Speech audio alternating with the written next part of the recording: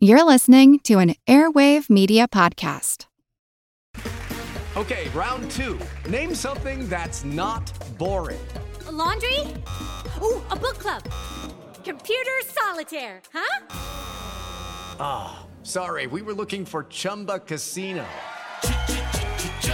That's right, ChumbaCasino.com has over 100 casino-style games. Join today and play for free for your chance to redeem some serious prizes. ChumbaCasino.com. No purchase necessary. Void where prohibited by law. 18 plus. Terms and conditions apply. See website for details.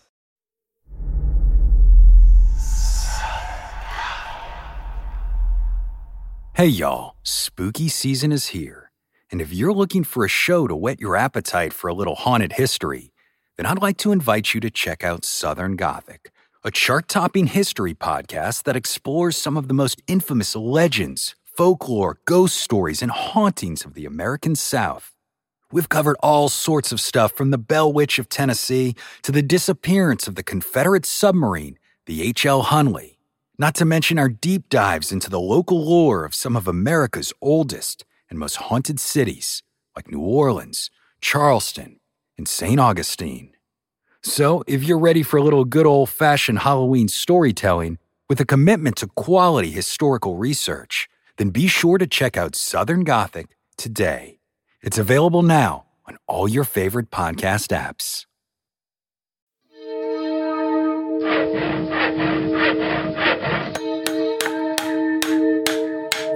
Monster House presents. This is from TV Guide. Special, In Search of Ancient Astronauts. Rod Serling narrates a 1-hour special examining the theory phenomena in various parts of the world were created by visitors from other planets in ancient times. So that's the TV Guide blurb for this special, In Search of Ancient Astronauts. In research hub, we'll talk and have some fun. They shared ideas, but not the only ones. We'll share the facts that the show sometimes lacked. IRO in research hub.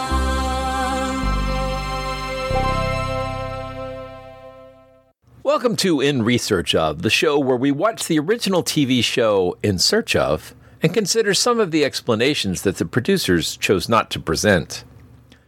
This is our pilot episode, and it is about the television special that served as the pilot for the series In Search Of. I want to thank Rachel and Chris Lackey for our theme music. They are the hosts of the wonderful show Rachel Watches Star Trek, and you can find them at rachelwatchesstartrek.com. They're not really involved in this show, but they did serve as an inspiration for our format, and also, I just really like them. I'm Blake Smith, a writer, researcher, and podcaster. And who are you? My name is Jeb Card, and I'm an archaeologist, professor, and author, possibly also expert on the occult and obtainer of rare antiquities. And we are gathered here today on a show we're calling In Research Of. In Research Of. We're going to be taking a look at the incredible impact of the TV show In Search Of. And it's a little weird because we're starting off with a show called In Search of Ancient Astronauts. And maybe we could just give a little background on what that is and why this leads to In Search Of. Yeah, so I want to credit probably the person I've seen that's given a really good discussion of the history of this is Jason Colavito. And if you are listening to this show and you do not know Jason Colavito's amazing website and blog, then you need to go there, because I cannot think of anyone who has done a more thorough job, especially online, of in detail critiquing, responding, describing, and assessing all the sort of things on the History Channel and Ancient Aliens and America Unearthed and all of those. And we're not going to be getting to that level of sort of looking at every – well, we will fact check some things, but we're doing something a little different. What are we doing? Well, we'll get to that. Yeah. So Jason Colavito, in his 2005 book, Cult of Alien Gods, which is really the first significant look at some of the origins in fiction, like H.P. Lovecraft, of ancient aliens and ancient astronauts, he talks about the development of a 1 hour, I mean, it's something like 46 minutes, but with commercials, a 1 hour special, which airs in 1972, September 1972. You know, I don't want to say we're ancient ourselves, but I don't know if people know what you mean by special. Yeah, that's actually a fair point. But so there were, scheduled television shows. And then if there was a thing that wasn't a scheduled television show, which was usually either a live or not necessarily live, but often live entertainment, like Circus of the Stars, where they got Hollywood people to walk on tight ropes or some bullshit. Oh, and the the variety shows sometimes. Variety shows. But they were also where documentaries would be aired on mainstream television, which of course at this time was only 3 channels. And this was one of those. And so I remember this. HBO even talked about having specials, even though they didn't have series back then, but that's a different discussion. Because they would have a very, HBO special. But this is when you had to have your butt in the seat in front of the television exactly when the show came on. Oh, yes. There was no time shifting. There was no streaming. These things aired. And when we say aired, literally through air. We're talking about television broadcasts on the electromagnetic spectrum. But and you didn't run to the kitchen and make a bag of popcorn during the break because there were no microwave popcorns back then. You could. Well, hang on. This show is not sponsored by the Jiffy Pop people yet. True. Yeah. But you could do that thing over the stove. You made it on the stove, exactly. Yeah. But so this in 1972, September 1972, In Search of Ancient Astronauts aired. And I think it's quite fascinating, given that we are recording this a day after the 50th anniversary of Apollo 11's landing on the moon, to note that this was only a few months before the last Apollo mission to the, and it's in late 1972. But Jason talks about this, but Alan Landsberg was a producer of a lot of what we can consider basically the origins of paranormal television. Yes, because there really wasn't almost any. Before this, I want to say Cronkite did a UFO special, feature, like a news special. I've been trying to track that down. I think in the late 60s, because in 1966 there were the congressional hearings and what leads to the Condon report and the whole swamp gas, and we'll probably come back to that at some point.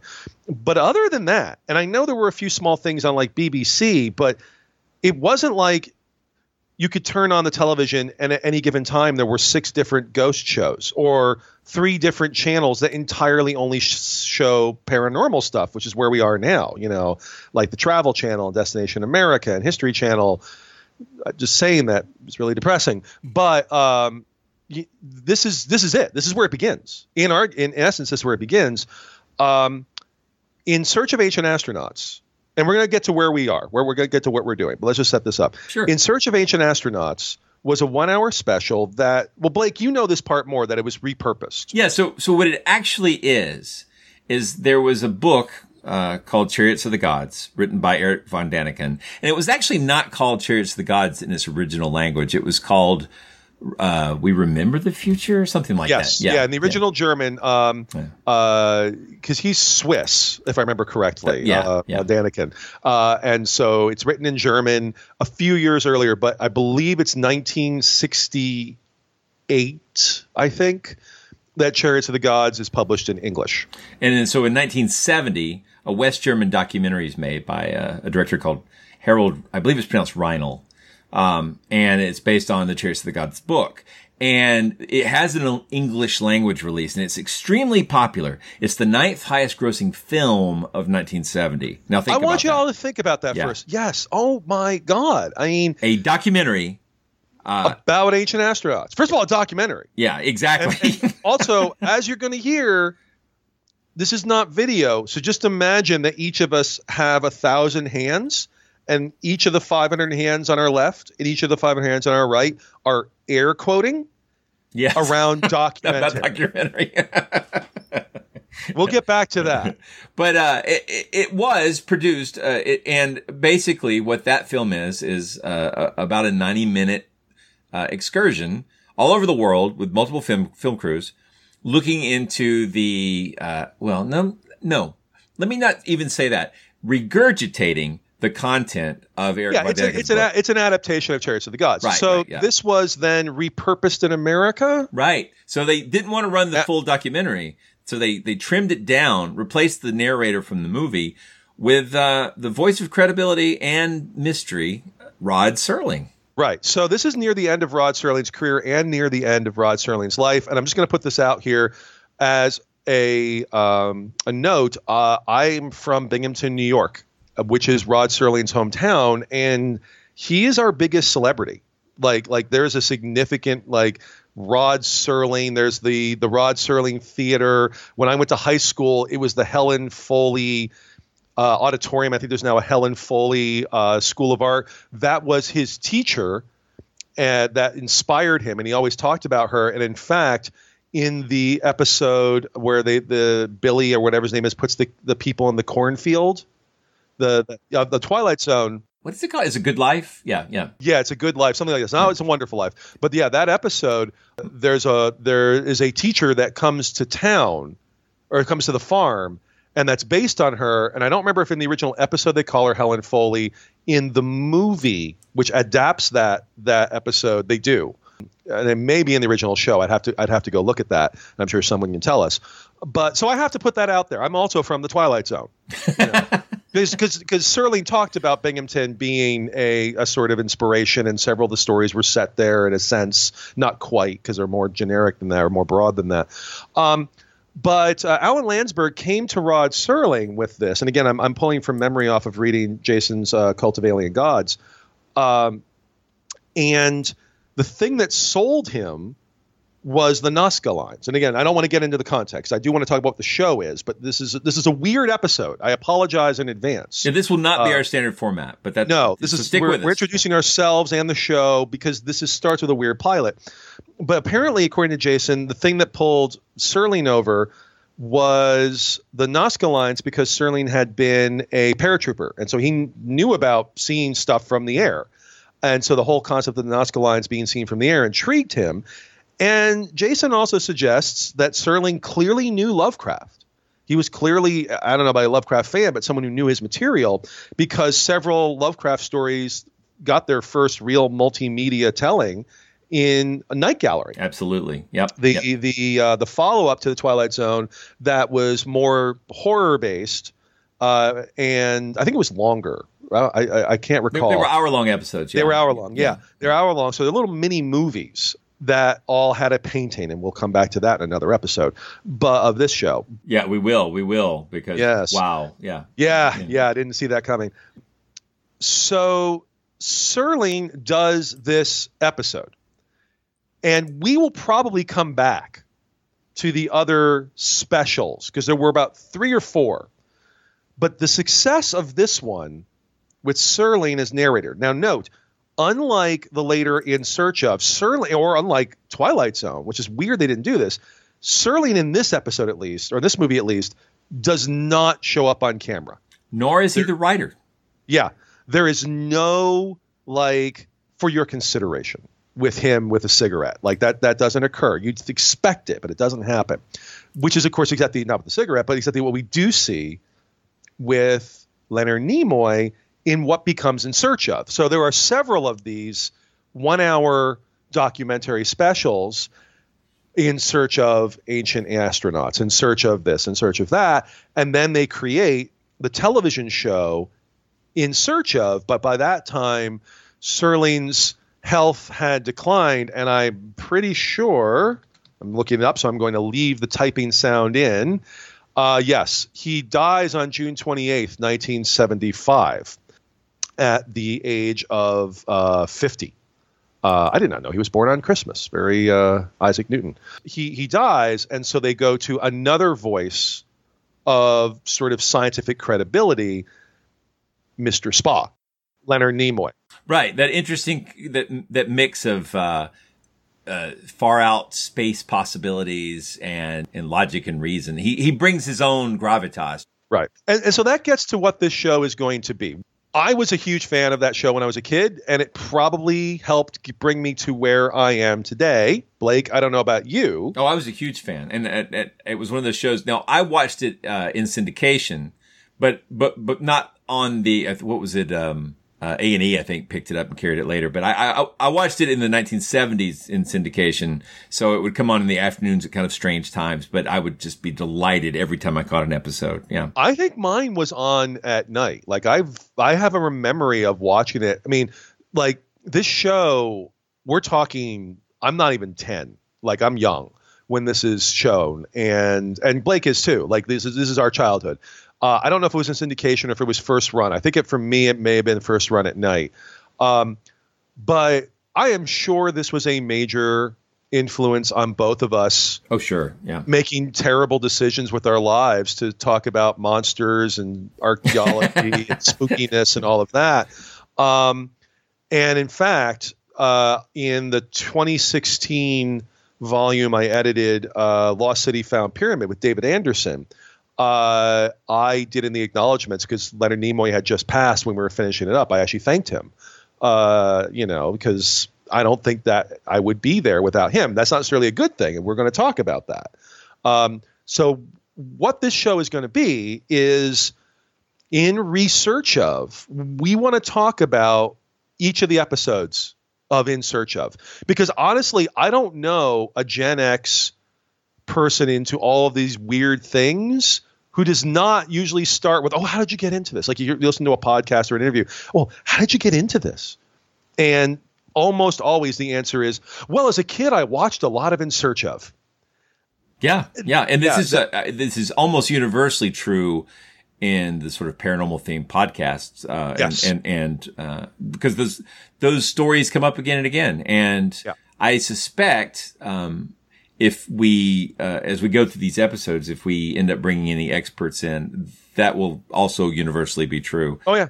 So I just, it has been a huge cultural influence. Whether that's good or bad, I think is worth a lot of conversation. But we want to talk about that. And so that's going to be the thing. We're not just going to say, oh, we're going to watch it. We're going to, talk about what the episode's about. We're going to do that.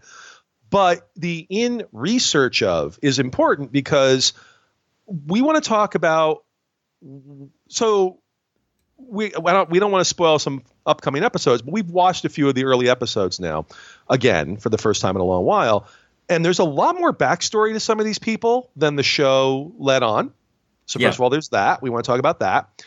And secondly, what's happened since? I mean, these are 40 years old. And you're like, well, why are we talking about a thing that's 40 years old? Well, because in reality, this is the beginning of paranormal television. There is not paranormal television before this. And it is the model for paranormal television really until the mid to late 2000s, when reality TV kind of takes over and you get, angry guys in black T-shirts yelling at demons. Yes. And we may talk more about that. What's interesting, and I think we're going to get into this episode or this special is not only the beginning of paranormal television in pretty much every respect, for good or bad, and I would generally say, no, we'll leave that alone. We'll come back to that.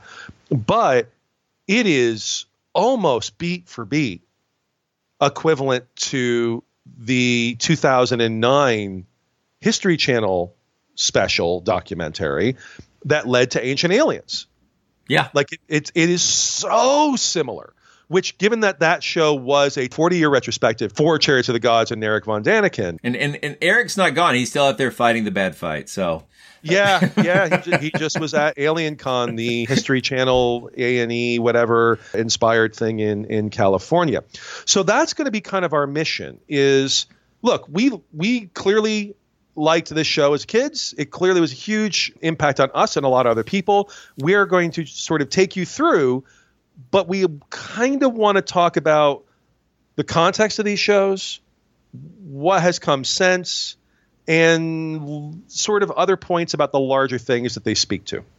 Yeah, and I think we were inspired by things like the H.P. Lovecraft Literary Podcast. Oh, yeah. Huge inspiration from them. The whole idea of doing an episode walkthrough of a series, that idea has been done quite a few times. I was actually surprised not to see one like this, but even if there were one, I don't think there's going to be like what Jeb and I will be able to pull off here. So yeah, I think probably the two biggest inspirations on us podcast-wise are, one, the H.P. Lovecraft Literary Podcast with Chad Pfeiffer and Chris Lackey, and then Chris Lackey and his wife Rachel Lackey then did the show where Rachel watches Star Trek, where they're almost done with the original series, and I suspect they're going to go through, given that they've been on BBC America and whatnot.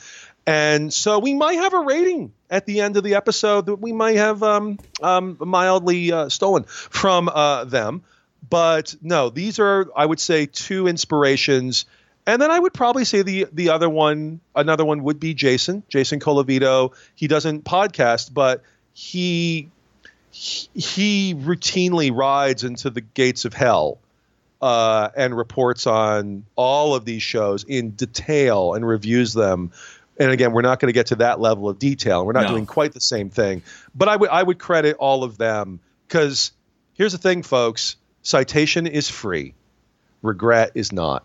But we would cite, I'd say, all three of those as intellectual kind of ancestors to this. Absolutely. And I think if you can get through this episode, you'll enjoy the show. I think we're going to have some really interesting take on the content. Yeah. One of the things that's missing in the actual content of this narrative is any kind of real examination of anything. It's, again, they are basically regurgitating the material in Von Daniken's book, not commenting on it. Right? Yeah, we apologize for something that's not out of our control. We're going to address this show and we're going to say things about it. It is this episode, or whatever this thing is, this special, not ours, but theirs, the In Search of Ancient Astronauts 1972, is not representative of In Search of. No. So not only is it not just there's Surly instead of Nimoy, like Nimoy's on screen, it's a much more compact. First of all, it's a half hour versus an hour. There's not the weird synth music that you're looking for. None of the you don't get that. It doesn't, like, if you didn't know that this was related to In Search of, it would actually be hard to connect them. But we did want to talk about this. But our next episode, we will be getting into the show. We may again revisit some of the Serling specials beforehand as kind of special episodes. So don't take this as a normal episode of In Research of. I do another podcast called Monster Talk, and if you're coming to this show from there, hey, that's. But we're planning on doing a sort of a deep dive into how In Search of came to be, and that will be a full hour of nothing but the history of how In Search of came to be and what its cultural impact was. Yeah. It will not be as it won't be like this. It's going to be a different thing. So if you've heard that, this is different. And if you're hearing this and you want to check out Monster Talk, this is a different show. There'll be a link in the show notes. So they're going to have quite a different take. All right. So I think we've done enough intro. We've done enough intro. So let's get into In Search of Ancient Astronauts. We've got our show notes here in front of us. We've both watched this multiple times. Yep. I will say watching it the second time on double speed was a very smart move. There's some good, also we'll put a link in the show notes to a good copy of this. There's a visually great copy of this on archive.org. Which it's got great color for what it is. There's one on YouTube that's got better sound, but the picture's not that great. So, I don't know. I didn't mind it. Like, was that the one you talked about being red? Yeah. Well, no. Because it didn't seem red. I had a DVD that I bought online. And it was red shifted to the point of it looked like I had on Mars. Cyclops' glasses. Wow. Okay. That was an X-Men joke. Okay. Yes. So all right. So in Search of Ancient Astronauts. TV Guide entry. September 6th, 1973. By the way, this is the repeat entry. In Search of Ancient Astronauts, documentary, special. Were the ancient gods actually astronauts? In his book, Chariots of the Gods, Eric Von Daniken claims that extraterrestrial beings visited the Earth centuries ago. This 1972 documentary reviews Von Daniken's evidence. Ancient carvings in Africa, Italy, and South America resembling men in spacesuits. Indian writings and biblical passages he interpreted as references to rocket blast-offs. Mayan pyramids revealing a vast astronomical knowledge. And a series of roads on Peru's plains of Nazca that lead nowhere and could perhaps have served as an airfield. The program, also examines the theory that Sodom and Gomorrah were destroyed by an atomic blast. Repeat, 60 minutes.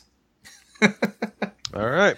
That does cover a lot of the stuff. That is, well, what's interesting, and I think this is actually one of the things we want to talk about, because it actually doesn't open as much on the astronaut or on the ancient astronauts.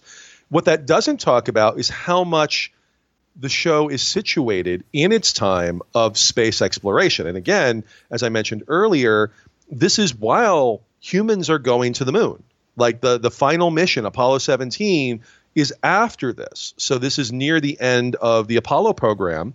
And while today we look at that period of, oh, things didn't really kind of keep going, at the time there was, we're going to do this, and we're going to have a space station. We're going to go to Mars and all that. And we do have a space station, but, you know, I don't want to get into the whole history of NASA. But it opens with talking to exobiologists like Harold P. Klein, Dr. Harold P. Klein of NASA's Ames Research Center, who was one of the major people that before In Search of the television show would air, but after this would be involved with the Viking landings on Mars. And at the end of In Search of Ancient Astronauts, they actually talk about earlier probes to Mars, and they get Carl Sagan. Like, Carl Sagan's up in this business. Yeah. And we'll talk more about what he says later. I think we'll readdress what he says later. I think that should be an ending thing. You know who also shows up in this? Who? Wernher von Braun. Yes. Wernher von Peenemünde slave labor V2 rockets then helps take America to the moon. Braun. And I don't think that's an unfair compilation.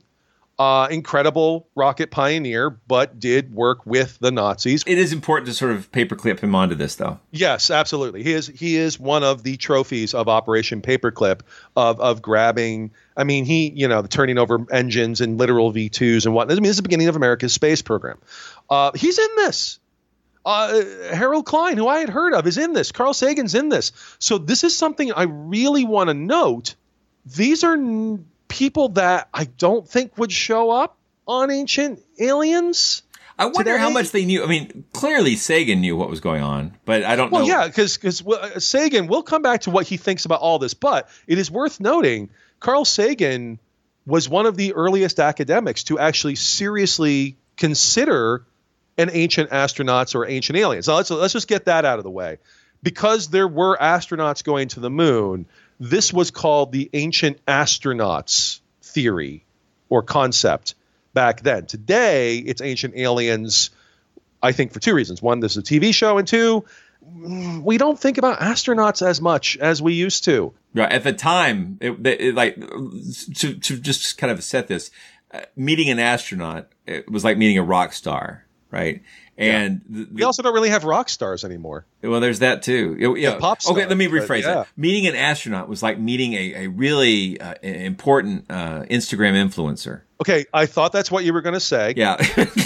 and then I didn't injure myself, and I hold my will well because, yeah, that's where we are now. But yes, right, yeah. It's like meeting Justin Bieber. It's just like that. It is important. I mean, so not self-harming right now. Culture changes, but the reason they're there is to provide the rest of the movie with the gravitas of, look, here's a representative of a human accomplishment, science, authority, all things that seem to have lost cultural value. Well, and I will say this. As we're going to see in the actual show In Search Of, there is a massive tonal difference between it, not this episode, but, well, to some degree this episode, but definitely the full show with Nimoy that we're going to see and we're going to listen to, and say Ancient Aliens or other paranormal things today, of a hopeful, exploratory versus dark conspiratorial perspective. We live in a very different place now, and we will come back to this point. So on the one hand, I wasn't 100% surprised they had real scientists. I will say, when they were like Wernher von Braun, I'm like, wait, are they going to really put him on? Oh my God, he's on screen. That's happening. And I wasn't 100% surprised by Sagan. So I guess the closest today you might find, I don't know if Michio Kaku ever showed up on Ancient Aliens. He's obviously been a lot on Coast to Coast. I wouldn't be surprised if he was on Ancient Aliens. And there have been a few other serious scientists on Ancient Aliens, but it's not like what we're talking about here. This would be literally bringing out your stellar public names. This would be like, hey, Stephen Hawking before he died, and after it'd be more interesting. And Neil deGrasse Tyson on Ancient Aliens. That would be like what's happening in this episode. All right, let's get to the tech. Let's get to the weird stuff. The first weird thing in my notes was the Baghdad battery. This is really funny to me because as we go through this series, we're going to run into these things that are going to be recurring themes. If you had a drinking game for Ancient Aliens, I think one of them would be if people said "some believe." If the narrator says "some believe," that's take a drink, and then you'll certainly be an alcoholic within a couple of hours. Another one I would say would be Puma Punku. That's a good one. Yeah, we'll come back to that. But the Baghdad battery. Oh boy, is just an absolute classic of Ancient Alien and Ancient Astronauts. So I have seen it a bazillion times on television, and I guess the short version of it is. Theoretically, I don't know if it still exists or it was just. It was looted in 2003 during the looting of the Baghdad Museum, founded by Gertrude Bell.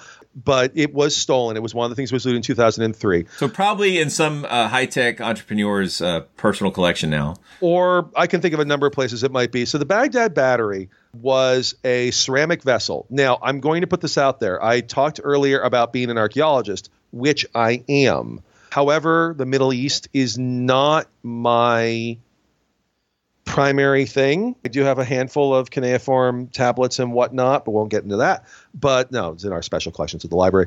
But I am not a specialist in this area. So that has to be remembered. I'm a specialist in Central America, Mesoamerica, the Maya, spooky archaeology, and a few other things. And I'm a specialist in computer tech, monsters, and puns. So yeah. So, but it's basically a small urn. I would say about the size. It's a little bigger than a 12-ounce can, but not a lot. Like it's something you would hold in your hand, and it had inside it a copper tube, a thin copper tube, and a rod of iron inside of that.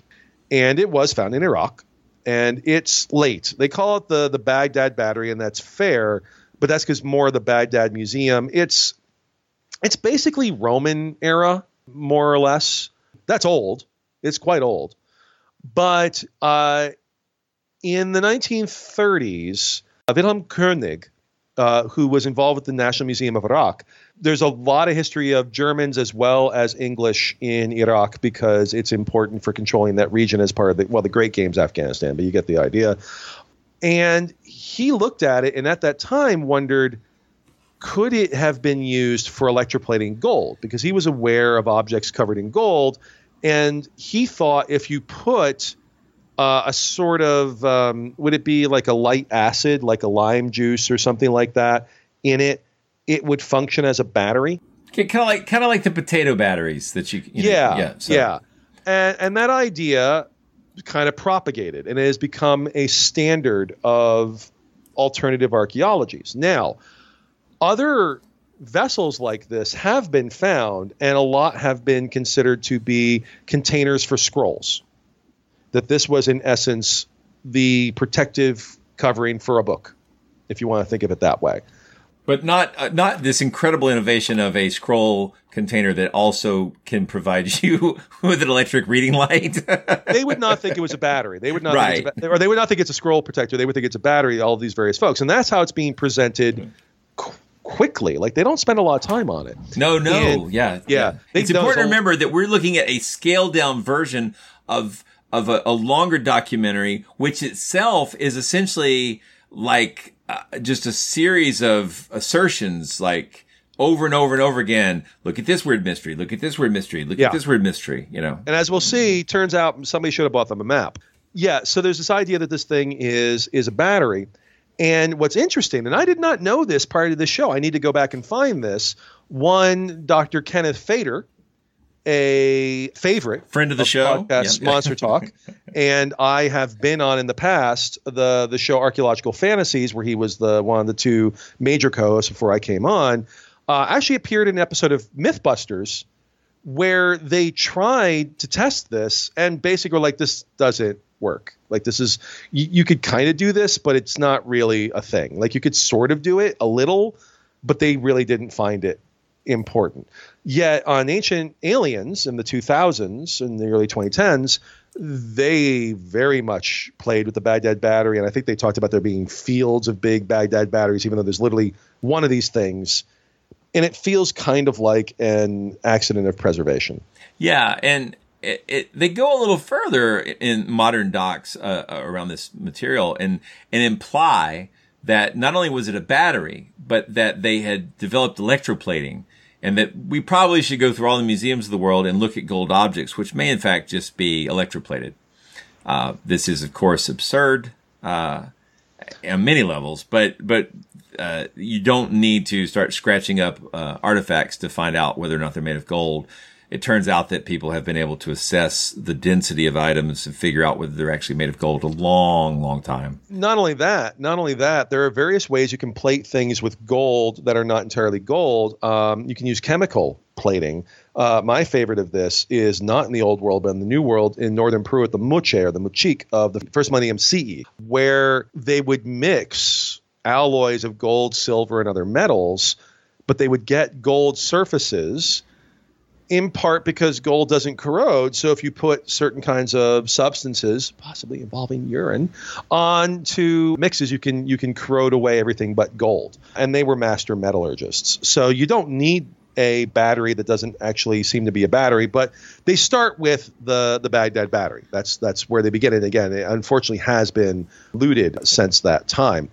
But I think probably what's most important after that is they cut to a fairly extended sequence of the concept of cargo cults. Blake, do you want to kind of chime in on this one? You know, the first place I encountered the idea of cargo cults was in writing by Richard Feynman, the physicist. And he was talking about something he talked about as cargo cult science, where you are looking at something as in, I guess it's what Sharon Hill would call being scientifical. You're trying to emulate science, but not actually doing science. And the reason they call it cargo cult is because, I guess during the Pacific battles of World War II, you had all these people coming in and building landing strips for airplanes and bringing in all these fabulous items of cargo. And the locals didn't fully understand. This is the story. I'm not saying this is true, but the story is that the locals didn't understand what was happening and believed that just by rebuilding runways and creating airplanes out of wood and other materials, that they could lure back the gods of cargo. And there's also a sort of a cult around a guy named John Frum, as in I'm John from Alabama. But here they're showing a runway with a fake airplane and people sort of gathered around praying that people will bring cargo from the sky.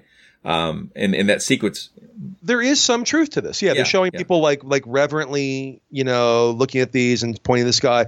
There is some truth. The notion of cargo cults is older. And in fact, the John Frum religion begins before World War II. Nice. Okay. Yeah, it's earlier than that. And the reality is that there is some truth to some of this.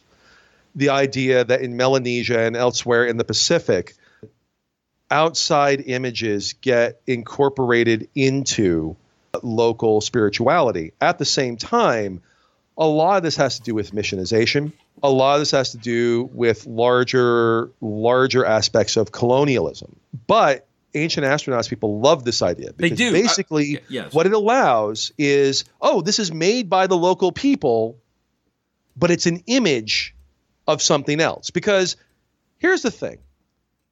If there was a machine made of unobtainium that's chemically from Zeta Reticuli 2, light years away, found in Peru, well, then we're really talking about ancient aliens.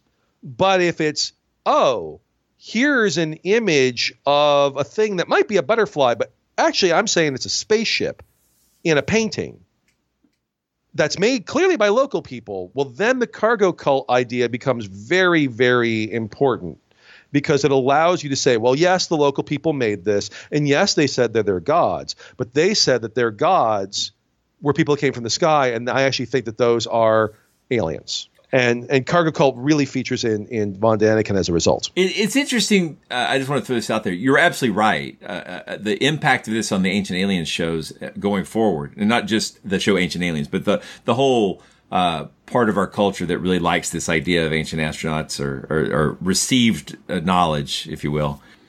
What bothers me about cargo cults is I've always been suspicious that there is yet another subtext to this where people say, look at those locals. They're so primitive and superstitious. They think this is how you get stuff. Aren't they dumb? Ha ha ha. Oh, absolutely. Yeah. Absolutely. And I'm just very suspicious that's not really all that's going on with cargo cults. That's just our interpretation. Which, I again, think it is. Yeah. So. I think it is. I mean, and one that's going to come up repeatedly in Search of Ancient Aliens is the idea of light-skinned outsiders. Yes. Well, that's a colonial myth.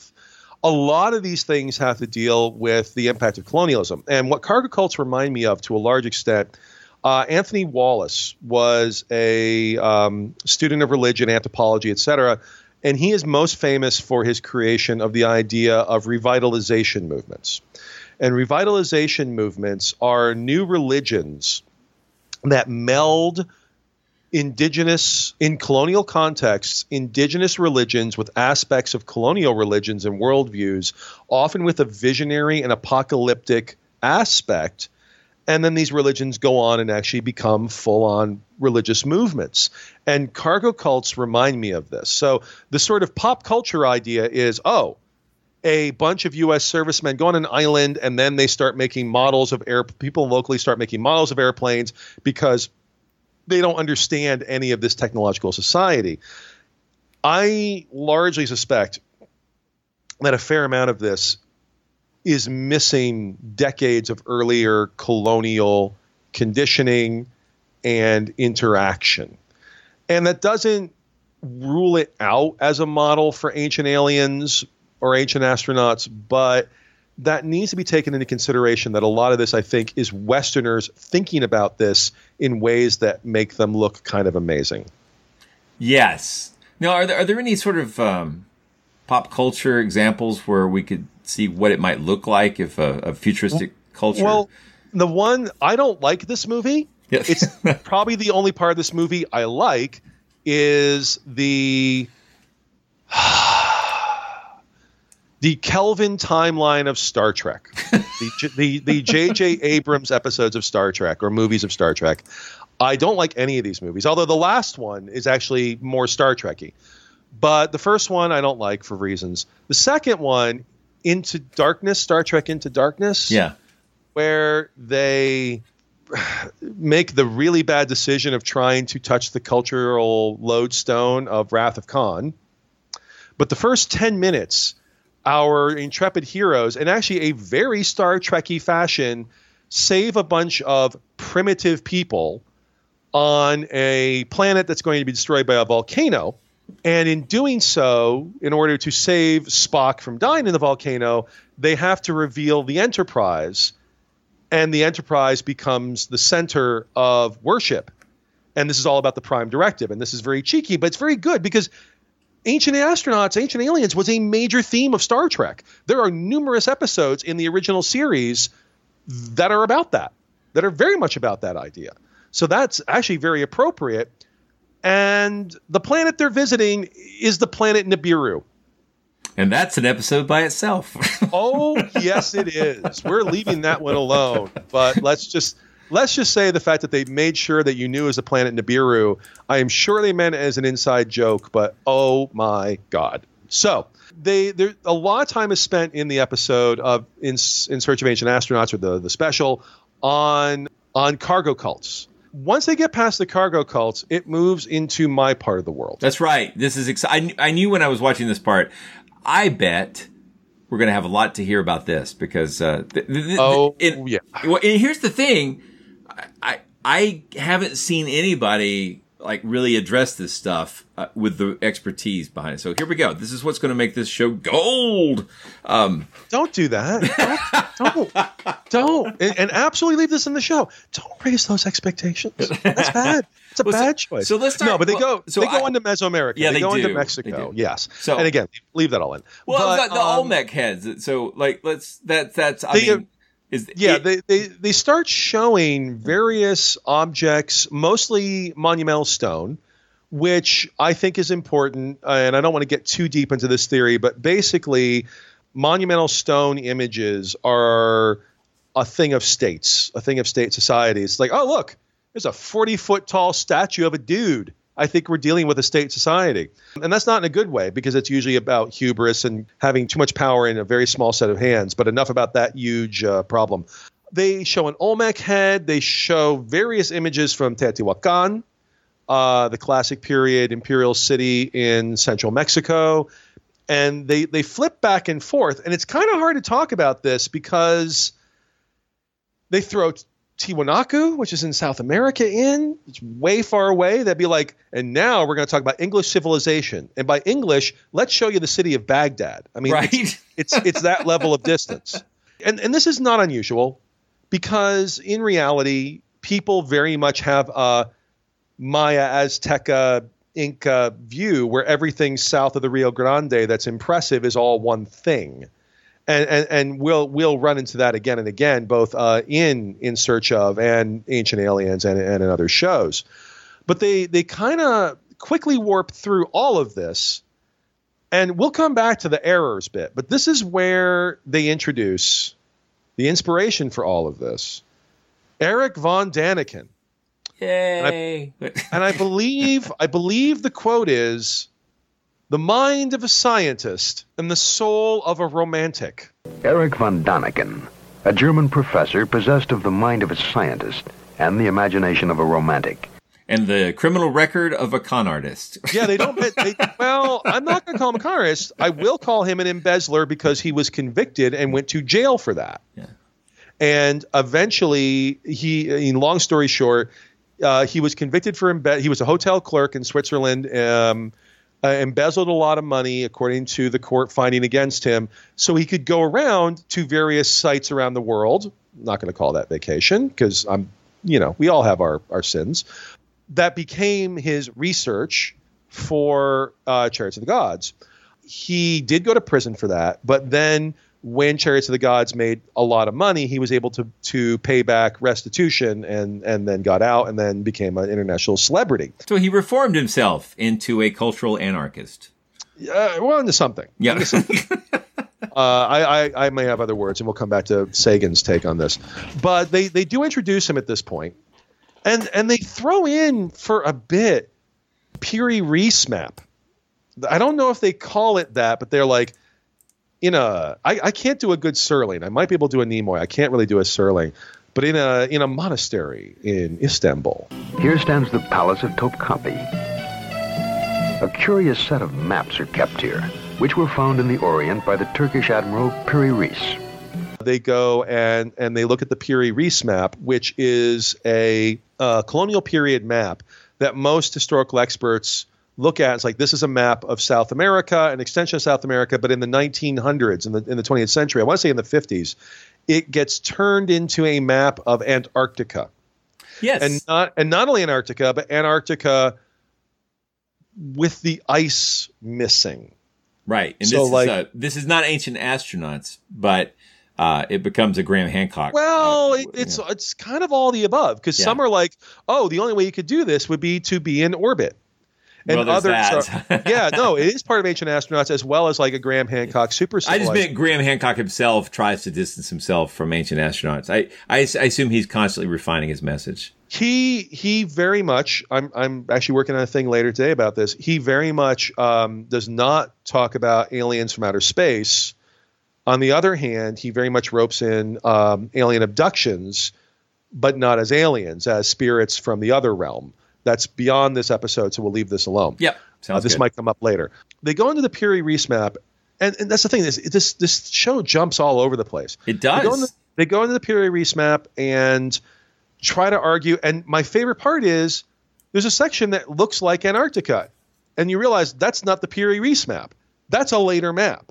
So there is a bit of sleight of hand here where they're kind of mixing these things. So they go into the Piri Reis map for a bit. It's kind of puzzling. And honestly, if you didn't know the backstory here, you'd almost be like, what are they talking about? But then they get to kind of the meat of the business and go back to Mesoamerica. They go back to Mesoamerica and they go to Teotihuacan, which is an incredibly important place. It does mean in Nahuatl, the language of the later Aztecs, and Aztecs not what they called themselves. They called themselves Mexica or Mexica. The city of the gods, or the city, or the place where men became gods, or the city where God. It's something along those lines, but it's pretty obvious what it means. It's a city of the gods. And Teotihuacan gets its start in the late part of the first millennium BCE. So it really gets a jump start around 50 BCE or BC. Those are the same thing, but there's different reasons. And becomes this massive metropolis, this grid city. Like it has blocks, like think of Manhattan with north, south, east, west. They're all 11 degrees east of north, if I remember correctly, for reasons that tie to the valley, but that becomes a signature of Teotihuacan. There's the massive Avenue of the Dead, which is anchored by two pyramids, the Pyramid of the Moon and the Pyramid of the Sun. And I just want to point out in the episode, in Search of Ancient Astronauts, they talk a lot about the Pyramid of the Sun while pointing the camera at the Pyramid of the Moon from the Pyramid of the Sun. I get the feeling, and we'll talk about why this is, if you're old enough to remember All Your Base Belonged to Us, I am, which was kind of making fun of how in the 80s and 90s there were many really good video games from Japan that were then translated into English poorly. Yes. The fact that this is an adaptation of a German film, in this section in particular, I think becomes important because there are many, many errors, and I think some of them are in fact they are errors they are lost in translation.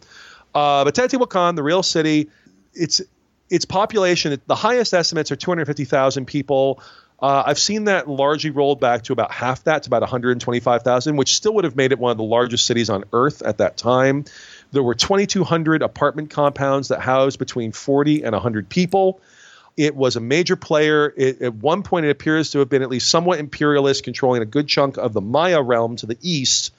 And we might talk about that in a future episode. But the episode sells it as the heart of the Aztec civilization. And there are like about 5 things wrong with that. The word Aztec is emphasized in the 19th century. It comes from Tec means people of, or Ek means people of, like Olmec, Aztec, Mixtec, Huastec, in the Nahuatl language, of the Mexica. The Triple Alliance in the 15th century, right before the Spaniards get there, and then the Spaniards meet them, Montezuma, as you know him, all of that. The Triple Alliance is centered in Tenochtitlan, and they and other Nahuatl speakers say they came from Aztlan, a place to the north. So when they're talking about their ancestors, they refer to them as Aztec, people from Aztlan. But in later times, they'd be Mexica. But in 19th century scholarship, there was an emphasis on trying to de-emphasize Mexicans because racism. So Aztec sounds more awesome to people, and the name has kind of stuck. But regardless, that term, if you're using it for that purpose, refers to people of the 14th, 15th century. Teotihuacan had been dead for 1,000 years or 800 years. Not dead. There were about 15,000, 20,000 people that continued to live in Teotihuacan, but it was not an imperial center anymore. Rome continued to be a city, but in the Middle Ages, it's not the heart of an empire. It's very similar to that, actually, and very contemporaneous. I mean, Teotihuacan at its height is about the same time as Rome. So they look at various structures at Teotihuacan, including the Temple of the Feathered Serpent, which they invoke repeatedly in Search of Ancient Astronauts, because a myth emerges in the colonial period that the feathered serpent figure, Quetzalcoatl, or a king using his name at the city of Tula, and we'll talk about that in a minute, was light-skinned and bearded, which fits into a Spanish colonial ideal that they were taken as gods. And you can see the obvious political value of this. But that's the story that we always hear as we. And you absolutely hear it in this episode. Yeah. That when the Spanish arrived, there was a pre-existing mythology around light-skinned people, and that's not a thing. That's not a thing. Yeah, and that's the myth, right? Yeah. So, well, it's not a myth. It's I would call it a falsehood. I'm sorry. It's a Spanish colonial myth or a Spanish colonial lie that has now become a myth. Yeah. It's a myth now because it does explain things. Is it propaganda? I mean, where did it come from? That's really complicated. Ken and I have gone round and round on this, and there are people who have written about this, and it's hard to talk about. Like, there is some evidence. There is some real evidence. I will say this, that some Mesoamericans, when they met Spaniards, did associate them with divine entities like gods. And Moctezuma, the emperor of the Triple Alliance, may have done this. There were others that absolutely were like, no, these are people. These are absolutely people. But there may have been some, but it wasn't because of light skin or anything like that. It was because they were strange and weird and came from a different place. Yeah, I'm actually a little bit sympathetic with the Spanish on this because I have to deal with that same kind of thing all the time. That being weird and treated like a god. Oh, I see. Yeah, no one. I'm weird, but no one considers me a god. So. Okay, round 2. Name something that's not boring. A laundry? Ooh, a book club. Computer solitaire, huh? Sorry, we were looking for Chumba Casino. That's right. ChumbaCasino.com has over 100 casino-style games. Join today and play for free for your chance to redeem some serious prizes. ChumbaCasino.com. No purchase necessary. Void where prohibited by law. 18+ terms and conditions apply. See website for details. Hello, I'm Paul Giamatti. And I'm Stephen Asma. Each week on Chinwag, we dig into the weird topics you wonder about, that you care about. The stuff none of us are totally sure of, like the Bermuda Triangle, Mothman, consciousness, philosophy, UFOs, ghosts, or, say, Bigfoot. So who's to say that there's not alien species that are Sasquatch? Like I'd seen a ghost, and I would hear something walking and breathing. Maybe every path is right. I will accept as a premise that every path is right. That is a face on Mars. Eyes, nose. It kind of looked like Wilson the volleyball. Some people enjoy the waves or whatever crashing, and I enjoy listening to a quantum physics audiobook. I do think there are many things in the world that we just don't understand and probably won't understand. That's our whole show. So join us every Wednesday on all major podcast platforms and find us on Instagram, TikTok, and Twitter at ChinwagPod and Wagon. But no, this idea propagates in the colonial period very quickly. Very, very quickly. The idea that Cortez was taken as a god when De Soto goes into La Florida, which part of it is Florida, but the rest is the southeastern U.S., they play on that idea. Like, this became almost immediately like, oh, here's how you do it. You set yourself up as a god, and then you take their emperor or their king prisoner, and you do the things. This is all based on Cortez in 1519 to 1521. There is some evidence that they were seen as at least weird and divine. Horses were pretty baffling to them.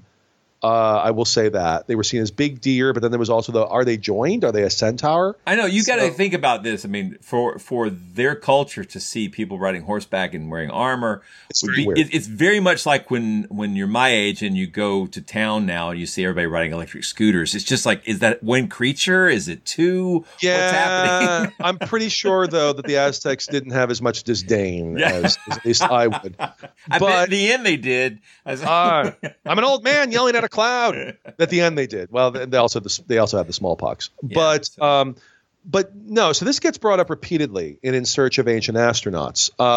So this whole section on Mesoamerica is a mess. And it's not just an Ancient Astronauts, Ancient Aliens, bad interpretation mess. That is there. So they go to the city of Tula, which is much later than Teotihuacan, still before the quote-unquote Aztecs. And the classic, are these headdresses helmets for spaceships? No, they're not. It's kind of a form of the earlier Teotihuacan balloon headdress of war. and the Koha. They're carrying strange objects. Like, no, that's a spear thrower. They have been depicting spear throwers like that for 1,000 years. Like, this is, if you know anything about this is not mysterious, but of course, and I will point out some of this material archaeologically has come to light since that period. You know, a big part of this has been the decipherment of the Maya hieroglyphic writing system, which had sort of started when the show aired, but it really had not caught fire yet. It was about to catch fire. So I will give them that. But at the same time, a lot of this was still known. But then, never even minding the ancient aliens part, they're just really bad at geography. Like, there's the city of Tula, which is in central Mexico. And they're like, and then nearby, the site of Cenote. It's like, wait, what? I'm sorry. Cenote is a generic word for a sinkhole in Yucatan. It comes from the Maya Zonot. And I thought that sounded familiar. Yeah. Yeah. People go diving in them sometimes. Yes. Yeah. And many cities and settlements in Yucatan have them. Basically, I'm not a geologist, but quick geology. Once you get north of the Guatemalan border in Yucatan, the states of Yucatan, Quintana Roo, and Campeche, the Yucatan Peninsula is super karstic. It is super limestone. And yes, Kentucky and all these areas have karstic topography, but they still have rivers. Yucatan doesn't. It doesn't have rivers. It doesn't have lakes. All the water immediately percolates down into the karstic limestone, which means there are huge cave systems, which is amazing. There are huge cave systems everywhere, and ancient and modern Maya people, because I am sure we're going to do an episode where they talk about the disappearance of the Maya. They did not disappear. There are 8 million Maya people today, language speakers and so on. But they would go into these caves. They thought of them as the underworld. They thought of them as the contact place to the other world. Xibalba, the place of fright, is a watery underworld. Well, Yucatan literally sits on caves full of water. And many of the cities have cenotes. I mean, I lived for about a month, or, was in for about a month, not lived, that's not right, in the city of Valladolid, which had several cenotes, like the Tzitnup, under it, that are amazing. Like, you're in a Latin American city, and there's like this, and there's a parking lot, and then you're like, oh, I'm now in an amazing, like, cave that looks like something out of Tomb Raider. It's astonishing. All of these cities had it, and the most famous of the cenotes, and this is the one they're talking about, but again, I think because of the all your base problem from the German original, the cenote they're talking about is the well of Chak, the storm god in Maya, at Chichen Itza. Chichen Itza is probably the most important archaeological site in Yucatan, and it literally means Chi, mouth, Chen, well, Itza, of the Itzas, at the mouth of the well of the Itzas. Itzas are a dynasty and a political element. They later move into northern Guatemala in by the 16th century. But at one point, they have their dynastic seat at Chichen Itza, and one of the major features is the cenote, often known as the well of sacrifice, because they did actually throw stuff and people in, as Edward Thompson dredged in the early 20th century in an old-timey diving suit. Problems. We'll talk about that maybe another time. But in the show, they're like, oh, the site of cenote. I'm like, no, that's wrong. That's so wrong. And then they continue, Mr. Sterling continues, to the east, in the Maya region, there's the city of Chichen Itza. It's like, well, it's Chichen Itza. But secondly, that cenote is literally in the center of it. So, yeah, crack research. Research on crack, one or the other. Yeah. Yeah. So now you have this knowledge, this level of expertise in this because it's your academic field. And I've been there a few times. And so. they when they talk about stuff that I'm well read in, I notice a lot of problems. What troubles me is the parts that don't ring untrue. I'm worried that that's just because I'm not an expert in them as well. Oh, yeah. And again, one of the most influential things I've ever read on this is the intro to Frauds, Myths, and Mysteries by Ken Fader, where he says the exact same thing, where he liked all these sorts of things until it got to a section on archaeology, and he's like, well, no, that's wrong, and that's wrong. And then he began to realize, oh, probably all of this is wrong. It's just that I know this one part because I know this material. But the rest of it, I'm a layman, so I believe it. Yeah. And I think there's a lot of that going on here. So they talk a long time at Chichen, and there's a lot of things said about Kukulkan and all this. A good chunk of it is wrong. They talk about the Maya calendar being accurate within one day in 6,000 years. That's not right. The Maya various calendars are very impressive.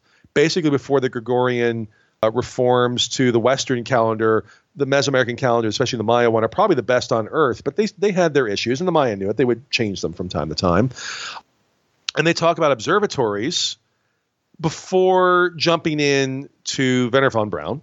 And we've already talked about that, so I won't revisit it. One part I did want to mention, though. They cite writer and sociologist Eric Hoffer. And there's like a long quote about how we are not from here and how we're alien. And I get the feeling this quote is out of context. But it's also tied into an on-screen interview with Harold Klein, the NASA scientist we talked about earlier, where he talks about this idea you hear all the time in UFO and ancient alien circles that Earth is too primitive. Earth is not worthy. If we meet aliens, they will be better and they're more sophisticated. I find this idea fascinating.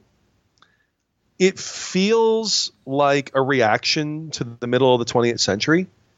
It feels like a reaction to nuclear weapons and World War II and the Holocaust and all these things, like almost a form of self-doubt. Yeah.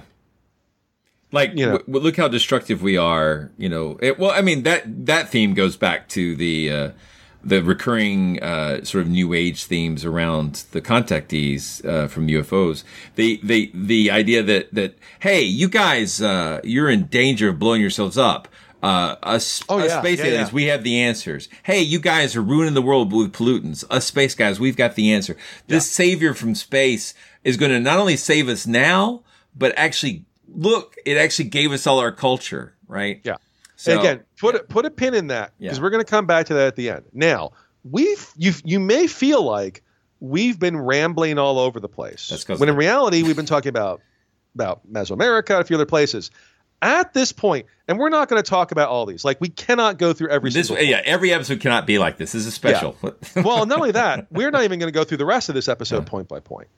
Because at this point, In Search of Ancient Astronauts goes everywhere. I think you mentioned it being like just never-ending talking and never... Like, 30 seconds here, a minute here. Now we're in the Sahara. Now we're in Italy. Now we're in Australia. It's like the TARDIS is broken and it's just hopping all over the place. Yeah. And a lot of these are things that have become staples of Ancient Aliens. And again, go to Jason Colavito's site. I guarantee you will find debunkings of many of these things.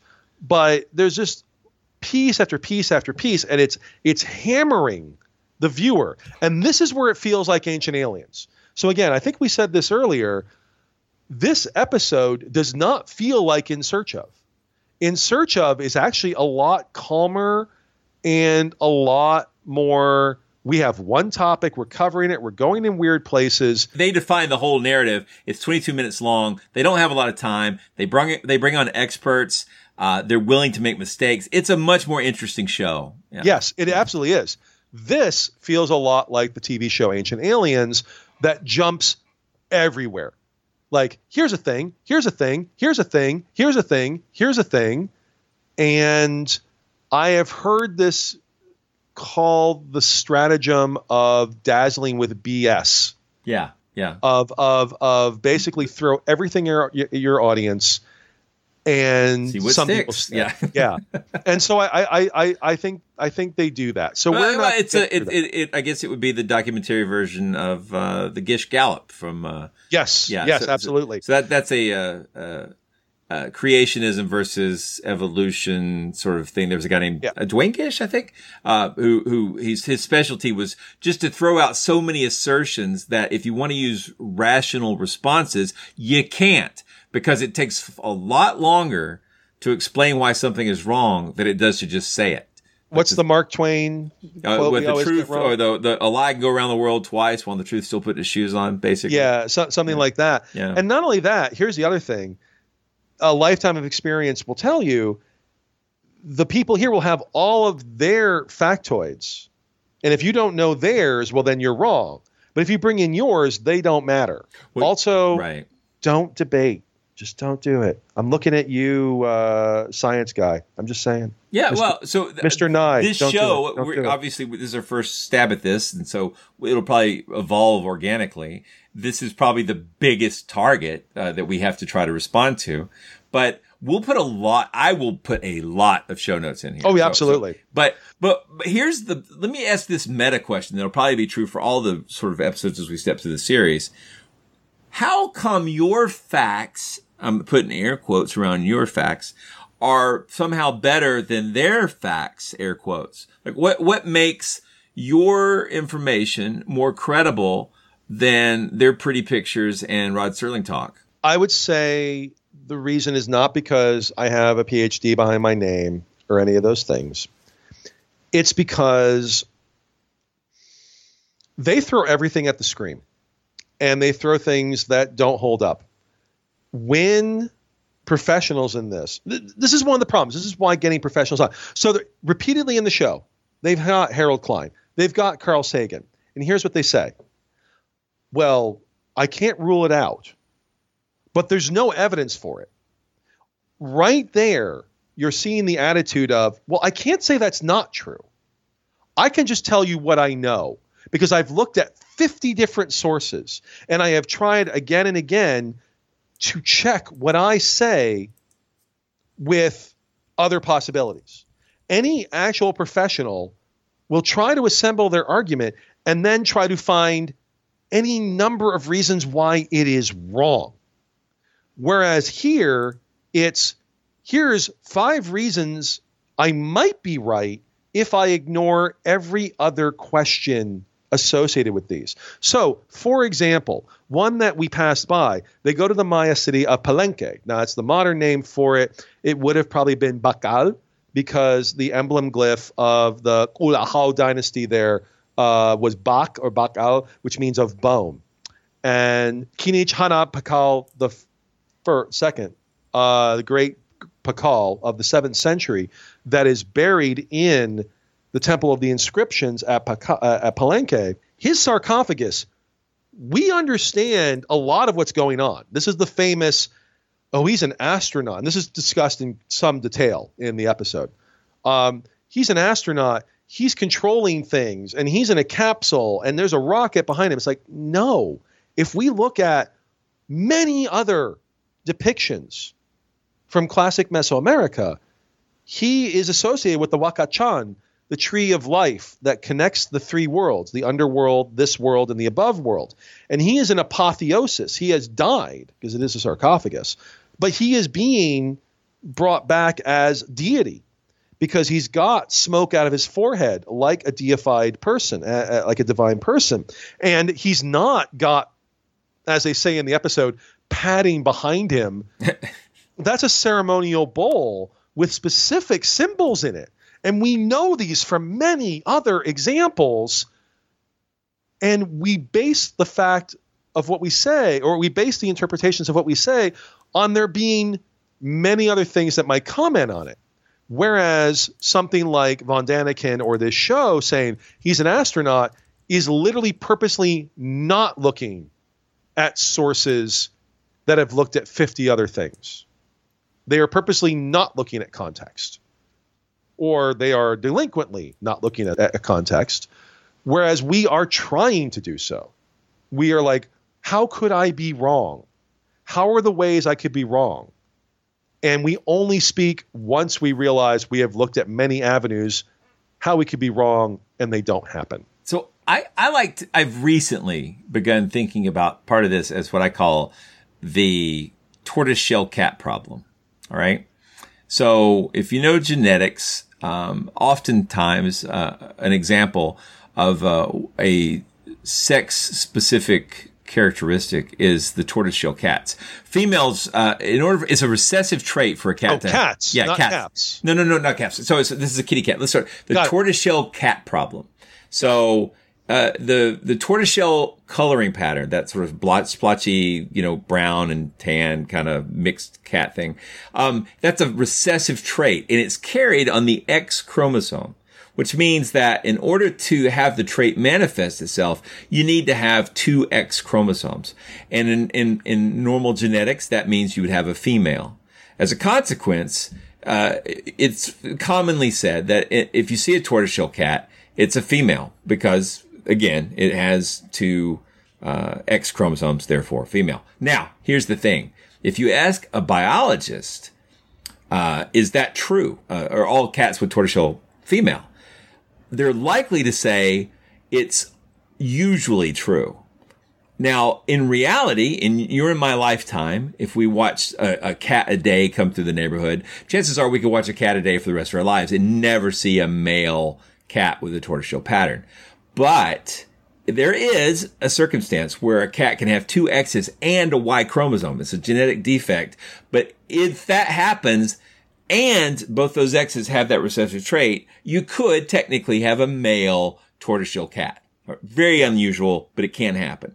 But it's so absurdly unlikely. Black swan kind of thing. Yeah, it's just so rare that you don't need to say it's true. It's effectively true that all are female, right? You don't build systems of understanding on it. Right. Yet that little bit of doubt, that desire for science to be precise in its language, that's required. It's absolutely required that it be precise in its uncertainty.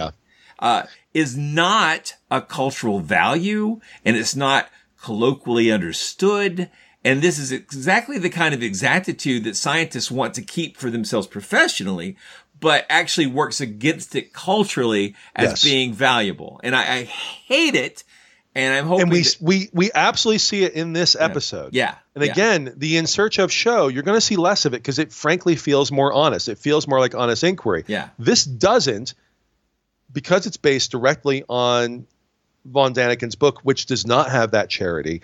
And when we see Ancient Aliens in 2009, which is based directly on Von Daniken, we again see that lack of charity. Yeah.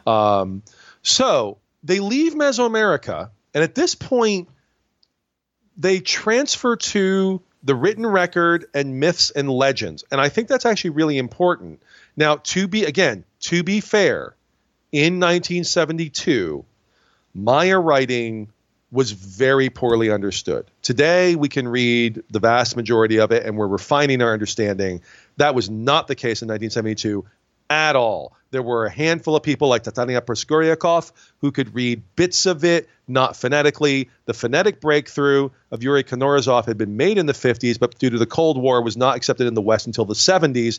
And in fact, often people point to the 1973 exploration of the Palenque material a year after this as the breakthrough in Maya writing. So that hadn't happened. So that's fair. That said, the fact that the Americas are shown as, and other non-literate as, what's going on here? Whereas we now move to Tibet and the quote-unquote Holy Land of all these things, and all of a sudden there's text. This gets to a division, and we may talk about this in a future episode, between history and prehistory, and I'm air quoting all of that, in archaeology and understanding. But there's discussion of Tibetan books and all this, but here's the part I really want to talk about. There is an extended section about the Ark of the Covenant that I think is probably one of the most important legacies of this show. So again, I want to point out the cultural context. This show airs in 1972. And in this episode, they talk about all of the detailed descriptions of how to create the Ark of the Covenant in the Old Testament, of gold and dimensions and all of that, and discuss the Ark of the Covenant as potentially a radio to talk to higher beings. Now, in this show, it's aliens. but that could easily become a radio to God. Yeah. Which is a direct quote from Raiders of the Lost Ark, 1981, I believe.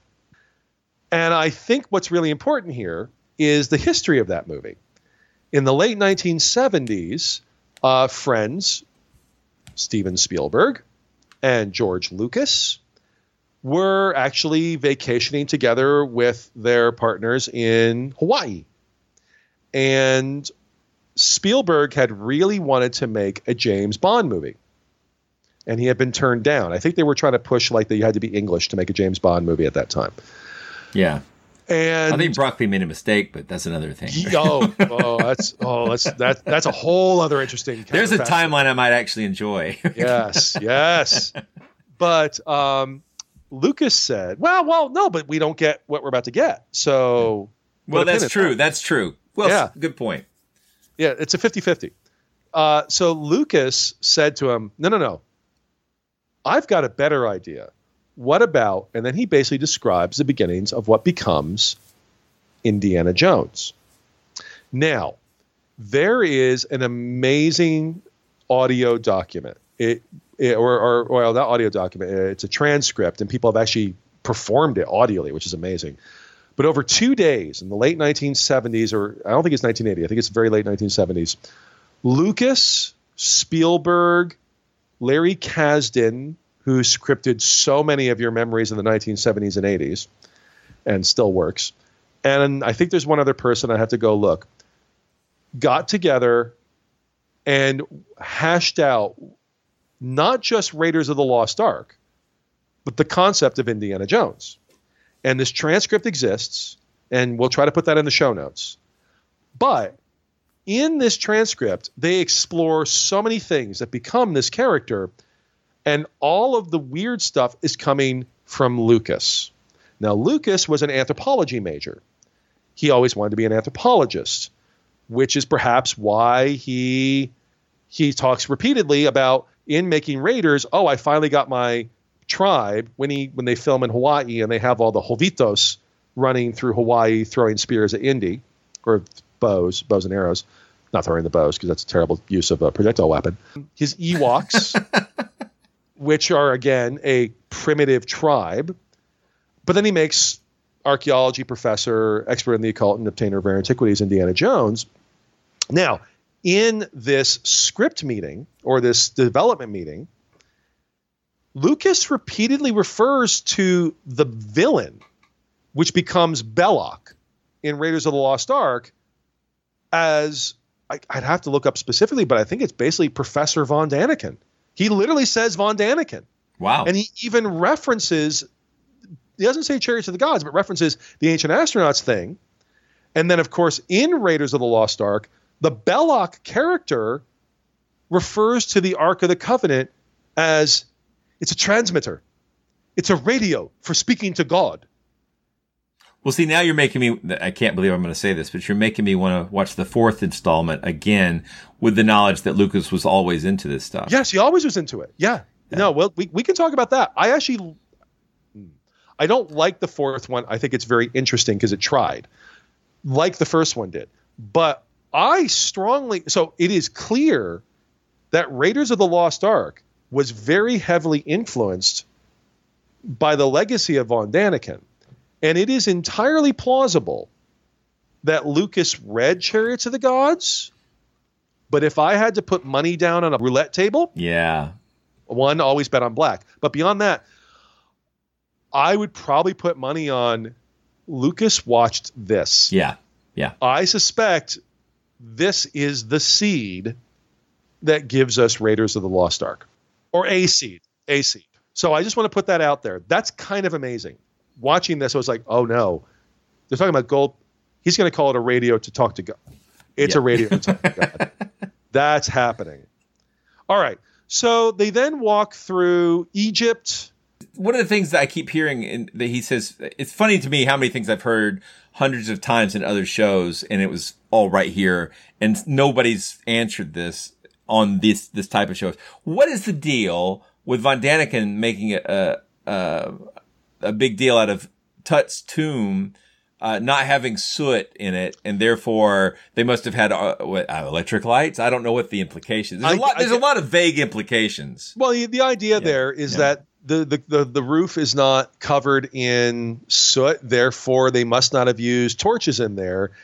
And I am no expert in pyrotechnics, but I strongly suspect that has a lot to do with the fact that torches are far less powerful than you actually think.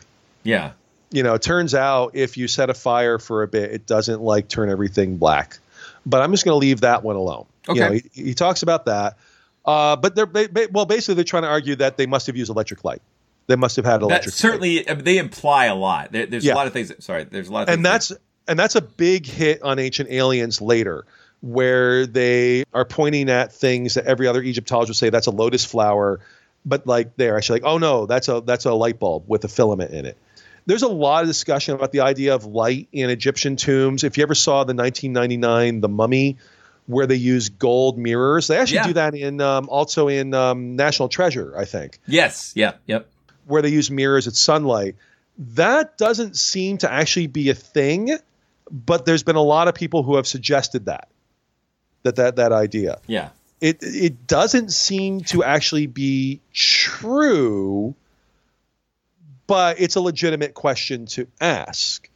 But the reality simply is torches and candles, turns out you can put a top on that shit.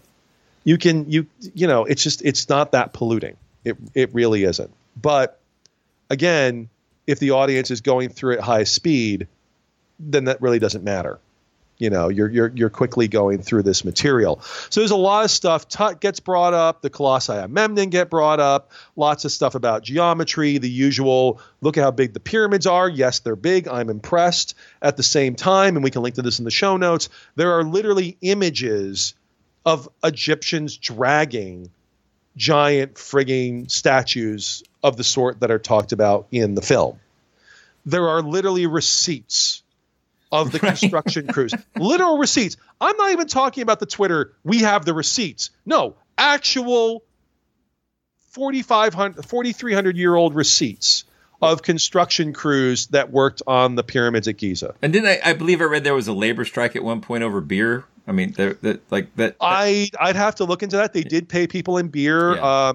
Low strength Egyptian beer was better from a bacteriological perspective than drinking water sometimes. I didn't mean to imply they were drinking and drunk. Right. Well, it's important to remember that before water purification germ theory, alcohol was always your safer bet, right? Yeah, and alcohol, weak beer goes back to at least 12,000 years ago. There are Natufian cave sites that have evidence of beer production. I mean, it is an energy drink. It's basically Brawndo, right?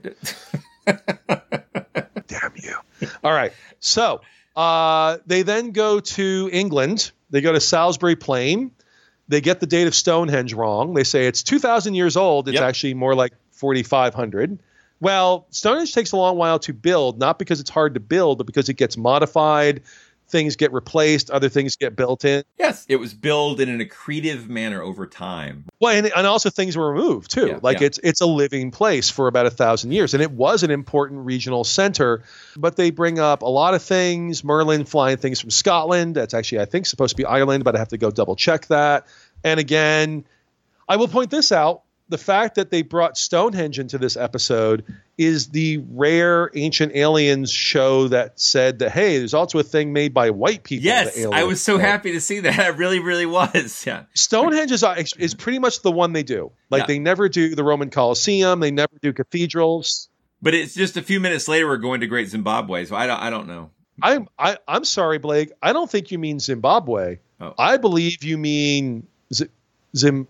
Is that how they said it? Anyway. Baba Booey? Yeah, Zimbabwe. Zimbabwe. That's it. Zimbabwe. Okay. Yeah. Wow. Memory. Yeah. There was a mess. Yeah. They did a whole mess about did these hut buildings. Wait, this was literally when people talk about he did a drive-by. This was a drive-by.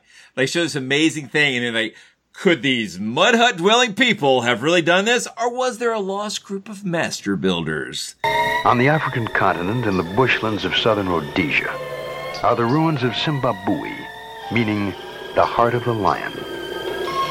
It is constructed of brick-shaped granite rocks, all exactly alike as if produced in a factory. 20,000 tons of identical building stones. They were laid to a height of over 30 feet to form walls which have stood for thousands of years. What masons trimmed and piled these stones with such astonishing perfection? Were they the ancestors of Bushmen whose straw huts surround the ruins, or members of a visiting group of master builders? And in the same way that they're implying that, they had electric lights to do Tut's tomb, they're implying these master builders are white. There's no mystery there. Yeah. So, yeah. It's a nice wall. It's a good wall. Yeah. So they keep going on. They then spend a lot of time at Easter Island. And we're going to have to do a whole episode on Easter Island. There literally is one. I was going to say, I assume there's an In Search of episode on Easter Island. And then the last place it goes archaeologically is Nazca. And if you know the Nazca lines of southern Peru from the first millennium CE, again, about 1 to 600 CE, they basically say all the things you're used to. I will point out that they literally talk in the episode about you must have been in the air to make these. And meanwhile, they're panning from a camera that is obviously on the ground. And they're showing you these things from the ground. And you can just go to Instagram and see people that visit, and you can see there are no mountains for viewing. There absolutely are. I show this every semester to my students, a map of the place where the figural ones. So there's two kinds of Nazca lines. There's the long geometrics. Those are the landing strips. They're not. Even Von Daniken eventually admitted they can't be because the soil there just wouldn't work that way. Yeah. Even he eventually said they're not airline strips. But then there's the figural ones. And if you look at a map of the figural images, they're all distributed near hilltops because people were supposed to see them. Yeah. With the magical technology of walking uphill. That's an important lie of omission that seems to still get perpetuated over and over and over and over again. There's a lot of lies in here, but that one is that's such a cornerstone of their ideas that I think to admit there's any weakness in it is are they better viewed from above? Yeah, they are. Was the first person who found them on the ground? Yes. Is in the 1940s, if I remember correctly, the first archaeologist or explorer to find them was like, I saw these things. And then, yes, they were eventually seen from the air, but they were not discovered from the air, and they can be seen from the ground. And also, if you then build a friggin' tower that's 20 feet tall, they're seen even better, which is literally what they did with the camera. And yeah, it's one of those, we're here with these people in this cargo cult who have never, ever met anyone. And meanwhile, you're got a camera on them. And it's obvious they know what it is because they've met people before. It's the same way. If you're alone and doing this heroic exploration, who's filming you? Yeah, well, that's a good example. I love the movie Ghostwatch. There's a scene at the beginning that sort of, if you're paying attention from a mechanistic sort of perspective, it's supposed to be a fixed camera, and then apparently the BBC couldn't resist moving the camera to focus in on the action. Oh yes. And it's if you're watching it, it's supposed to be a fixed camera. You're suddenly you're completely, this isn't real, right? Yeah. So the whole episode ends on Carl Sagan. That Carl Sagan, super skeptic Carl Sagan, who is awesome, and he's kind of salty in the episode so Carl Sagan had actually been quite open to the idea of ancient astronauts. In the early 1960s, he published a paper and talked about various things about looking at the myth of Oannes, which ties into the seven sages, the Apkallu of Sumer and Babylon in the Middle East, of culture bringers, of people that come from the ocean or the sky that bring writing and farming and civilization and all of these things. And they're weird. And he's like, this is potentially what we should be looking for. And then he looked at it for a few years and then decided, it's a great idea, but there's no evidence. It really isn't true. He's in the episode in a big sweater, very big sweater. And he basically talks smack about the rest of the episode, saying, yes, it's possible, but there's not a smidgen of reliable evidence for any of this. He also says straight up, and this is why I want to leave this at the end, that this is an example of giving a new technological coat to old religious ideas. So that old-time religion with a new technological paint coat. Dr. Carl Sagan is one of the directors of the Mariner mission exploring Mars. And he has a special interest in the possibilities of intelligent life in the universe. The question arises, might there have been a visit to the Earth in historical times? There are popular books on this subject. It's an idea which people find exciting. It's a kind of scientific justification of theological belief, which people would rather believe in any case. It's a kind of modern dress for old-time religion. Well, what about that? Is that possible or not? I can only say that you can't exclude the possibility, but there's not a smidgen of evidence that is compelling. He pretty much says what Ancient Aliens is all about. That it's all about taking old myth and legend that have been cast as just literature, just myth, just whatever, by modernity in the 19th and 20th century and giving it a reality. I mean, literally at the beginning of paranormal television, Carl Sagan's like, and this is why all of this is just cultural. Yeah. Yeah. Yep. Turns out it didn't help. No, but this will not be the only time we run into that. Oh no. I think maybe I don't want to get too deep here in our first episode, but I think maybe one of the things that sort of implies that you've stepped out of honest investigation and into some sort of religious movement is when all of the assertions defy all the attempts to explain, right? So like anything we can do to say, well, that's not true. The resistance is not to find counter evidence, is to say, instead to say, it's too, right? like that means they're not coming at this from an honest inquiry. They're coming at this from something else. I will say this. As much as I have been repeatedly comparing this to Ancient Aliens in the present day, yeah, there is no, as far as I can tell, zero, they're lying to you. There is no conspiracy in this. There is no attacking mainstream science. Oh, I see what you mean. You mean that as they're describing the narrative, they're not saying, hey, the sort of gatekeepers of knowledge and reality, they're in on a conspiracy. You're just saying that there is lying to us, by the way. But yes. They're not, nobody in the script is saying the truth's being held back from you. Right. Whereas that's a good 40% of an Ancient Aliens episode. Yeah. Is all the lies that mainstream science, which of course you can see the obvious political ties in. Yeah. That is not happening here. This is a hopeful, we will understand these things. Science is bringing these things to light. Oh my God, we're exploring our extraterrestrial legacy. And you got Wernher von Braun and you got Eric von Daniken, and they both have Vaughns. It's the Battle of the Vaughns. And they are working together to understand the ancient past. What was it? Remembering the future? Yeah, remembering the future. Yeah. That feels comfortable with the narrative here. What I find interesting, and I think this is going to be a theme that's going to come up repeatedly in when we talk about the TV show In Search Of, is that dark conspiratorial element is not present. One could watch In Search Of and get an appreciation of science. Whereas if one watches modern paranormal TV offerings, all one will get appreciation of is grievance and conspiracy.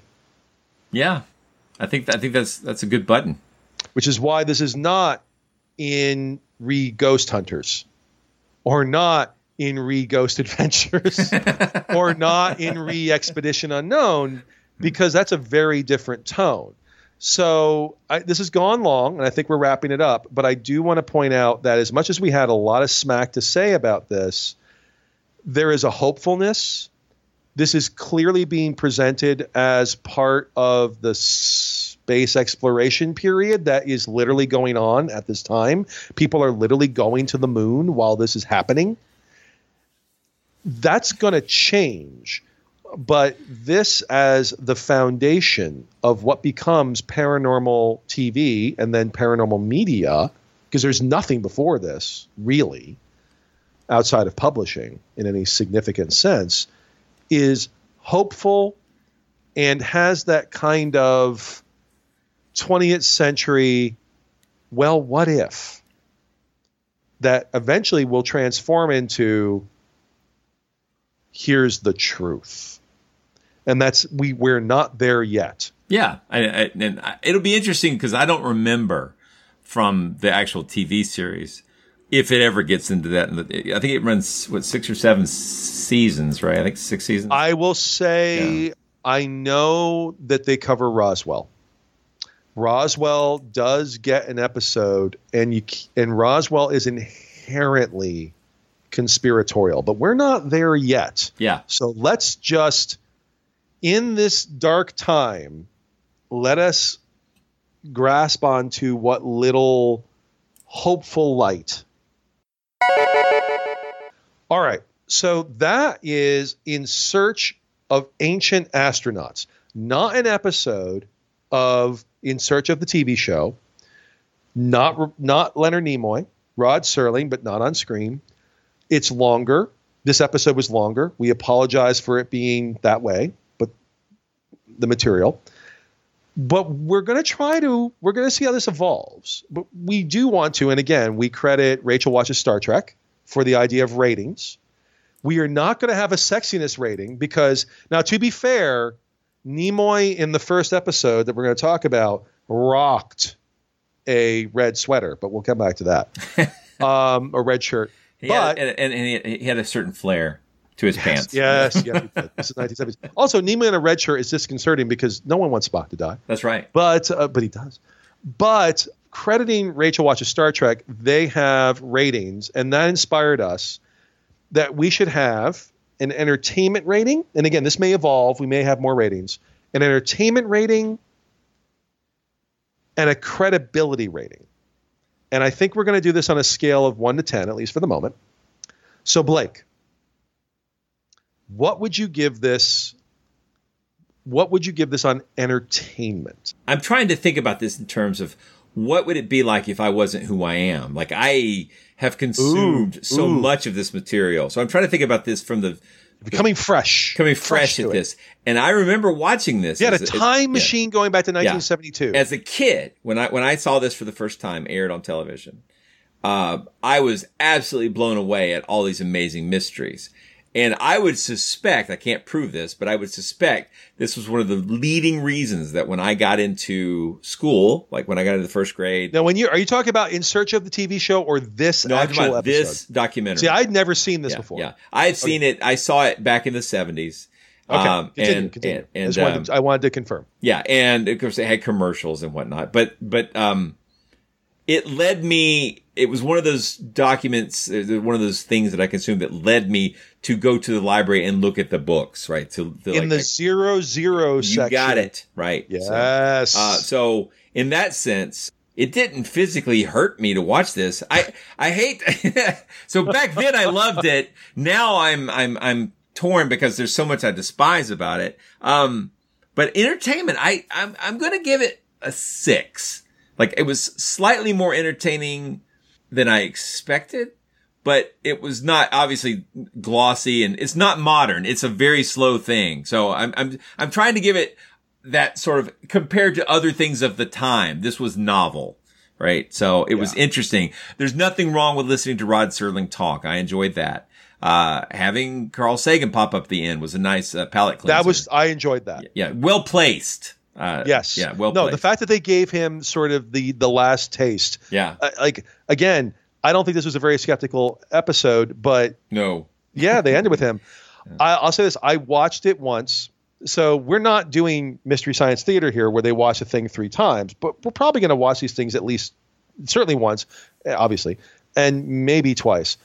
Watching it the second time through on double speed felt almost where I wanted my mind to be. Yeah. And when I put it back to normal, I was like, wait, is Serling, did I put it on 0.5? Because he's talking very slow. Very slow. Yep. Yeah. And that's his thing, for your presentation, for your consideration. Yeah. Like he is a slow talker, and that's fine. He's a great narrator, amazing writer. We were talking earlier in the pre-show. He adapted Planet of the Apes. What was the other one he adapted? 7 Days in May. Oh, really? Yeah. Okay. Yeah. 7 Days in May. He did 7 Days in May. All right. So you gave it a 6. Yeah. I'm generous. I know I'm being generous. I know. Yeah. You are trying to take yourself outside of who you are now. Yeah. No. If it were now, I'd give it a 3. Right. Yeah. So yeah. So I don't know if I can do that. Yeah. But at the same time, again, I'm fast forwarding to the next episode we're watching, which I've watched. And even though I have real problems with some of the science and the people involved, it was engaging. So I want the Loch Ness Monster to be real. I want to believe that people are actually looking for it, like that sort of thing. So I do agree with that. That said, I myself could not get past the fact that there were grievous errors. Oh, there were, yeah. And this is not even grievous error. And so this is the problem with me being entertainment versus credibility. So let me just say this all. It's not even grievous errors of like, oh, I'm a Mesoamerican archaeologist with a doctorate in this, blah, blah, blah, blah, blah. This is like map errors. Like get a map. If there's a place you gotta go, I'm the one you need to know. I'm the map. I'm the map. I'm the map. Those kinds of problems. That said, if I had to put myself in the shoes of Not Us, there was a lot of loving, slow pictures of like Egyptian monuments. A lot of the images of Mesoamerican stuff, frankly, weren't that good. It's like, how can I shoot the Temple of the Feathered Serpent to look bad? Like that happened repeatedly. How can I like Palenque is one of the most beautiful Maya sites, and they made it look like it wasn't well made. And I don't think this is just that it was translated from a German film. I think the original probably had these problems. And I'm not even talking about like film grain or quality, blah, blah, blah. I get that. But you're taking out any as technical problems. Yes, exactly. I'm not even talking as a scholar. It was slow. At parts, it then went too fast. That said, I have had conversations with people that have said things, again, like our Raiders of the Lost Ark bit, that I probably think came from here. So this clearly engaged people. It did not engage me. I found it infuriating in places, and it was work to get through. So, I don't know. I guess I'd give it a 4 out of 10, and that's a generous 4. Yeah. Because my 6 is super generous. No, yeah. The Nazca section was, I guess, well shot. The Nazca section felt well shot, and I think for a lot of people that was kind of the takeaway. I think for a lot of people that was their first exposure.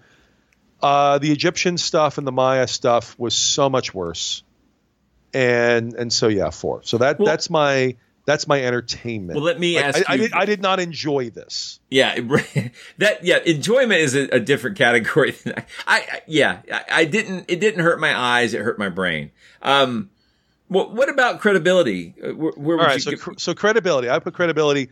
Now, I'm not asking you as an archaeologist. I'm trying to ask you to imagine as an average citizen, if that's possible, or maybe we should. I don't know. I think credibility. This actually does have to be we're in our skins. Okay, then all right. Yeah. If that's the case, let's go. It's like a 2. Yeah. Like there are so many errors.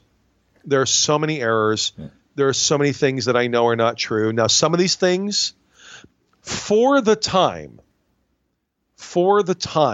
I would give it a credibility of 3 or 4. What we know now, I think this is actually how we should approach this in the future. Again, we're evolving, folks. For the time, a 3 or 4, because there were still huge errors, but there were a lot of things that we would critique now that we didn't entirely understand. From a now perspective, a 2. Yeah.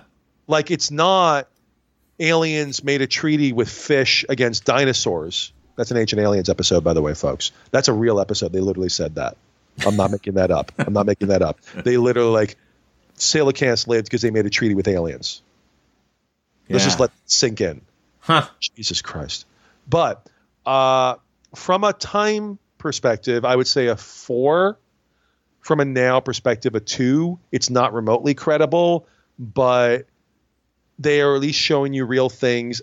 And I get the feeling some of the errors are not omission. They're just, we don't know what we're talking about. They're mistakes rather than omissions, which I guess is better, even though everyone got paid. But yeah. I know too much about it now, right? So I'm not even sure I'd give it a 2 at this point. It was nice to have Sagan in there, but maybe I'm going to have to go with like a 1 because now, you know, at the time when I was a kid, I remember thinking, oh, this is fascinating. The whole world's going to change because people are going to have to look into this stuff. There's all this evidence. Clearly, if we've been visited by aliens, that is important because what happened to them? Where did they go? You know, are they still here? Are they coming back? These are all really interesting questions. And now I'm older and science has moved on and I've read a lot and I just realized there's basically nothing to this stuff. So you feel more betrayed. I feel very betrayed. And I specifically feel betrayed by Eric Von Daniken and his publisher because he knew better on a lot of this stuff, right? I mean, I don't know how much genuine mystery there was at the time or how much people at the time were doing like we are and going, can't you people look at a book and see this is not true? I think that's actually a really interesting point. My own, and maybe this should have been earlier, and that's not a request to edit it in. My own trajectory on this stuff, I was actually thinking about this for other reasons recently. My entryway was not like I am an archaeologist. Like it's my profession. It's, you know, I teach it, I study it, I do it. My entryway in all this weirdness was not that. It probably initially was cryptozoology and then ufology, and those have been the things I've found most interesting since.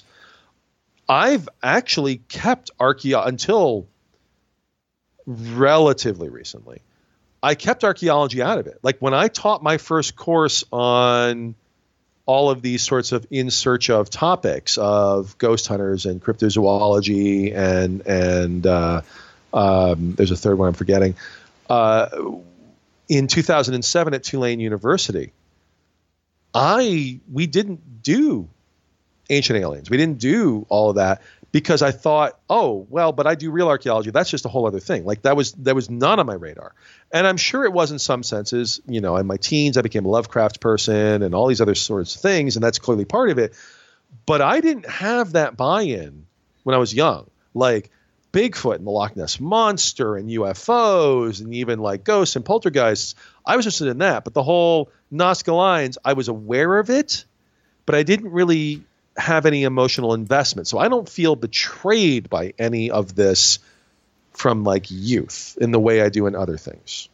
So we've got there are 2 other full hour-long documentaries that came out before In Search Of. But I believe next week we're going to start looking at... Yeah, we're going to start in the show. This is already too long. Yeah, this is, well, but you can see what we're calling it In Research Of. That this is a good indicator that if you do a little digging...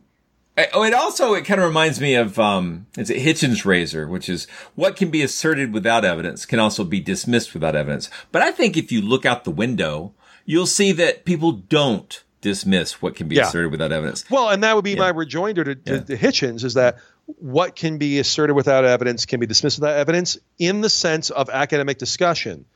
You can't dismiss because it doesn't have evidence if a lot of people socially believe in it. Then socially you can't dismiss it. From a research perspective of physics or what actually happened in the past, sure. From a why do people care about these sites? Why do people care about science? You cannot dismiss it. And I think that's a huge mistake that is made by many academics. They're like, well, I know this is wrong. I don't really care if anybody else does. Therefore, I'm going to keep on going on doing what I do. Well, that's not how the world works. Yeah, it is not clearly. It's clearly not how the world works. Yeah. And I think that's why In Search Of is important. It is the beginning of paranormal media. And that's why I think In Research Of is going to why we're doing it. We enjoyed this as younger people, but we now recognize its importance for good and for bad and for other on where we are now. And we're going to continue to hit those notes as well as talk about bell bottoms and synth music and weirdly hanging paintings in a dark background. This is going to be good. All right. Yeah. But in preparation for next week, I'm going to go water my plants and see if they have anything to say about it. Well, I do like the idea. Let's tease what next week's is. Yeah. Next week's episode or next time's episode is In Search Of Other Voices. And if you've listened to all of us, you might think, oh, other voices. They're going to be talking about, if you've listened to Archaeological Fantasies or Monster Talk, oh, that's going to be theosophy. That's going to be the Ascended Masters. It's like, no, actually plants. It's going to be plants. It's an episode about talking to plants. Hey, TV producer, I've got an idea for a TV series. It's going to be all kinds of weird stuff, strange stuff. Science and exploration and weird monsters and aliens. But why don't we start it with plants? Let's talk about plants. Yeah. That was a choice. It's going to be fun. The enthusiasm or whatever you hear in our voice is because neither of us realized that the first episode of In Search Of was talking to plants. Yeah, it was a little weird. You know what? Here's a spoiler. It's actually better than you think. It is. It's actually better than you think. But we will save that for another investigation. You've been listening to In Research Of. This is the pilot episode of Season 1 of our podcast. Each week, we'll be watching and discussing a new episode from the television show In Search Of. The actual series episodes are much shorter than this pilot, so this was an outsized episode to kick us off. But as I record this, we already have quite a few episodes in the can, and I hope you'll enjoy hearing them as much as Jeb and I have been enjoying recording them. We're just getting started, but if you like this show and want to support us, you can donate to the cause at patreon.com/InResearchOf. We also have a Facebook page and a Twitter account at InResearchOf. Links to that will be in the show notes.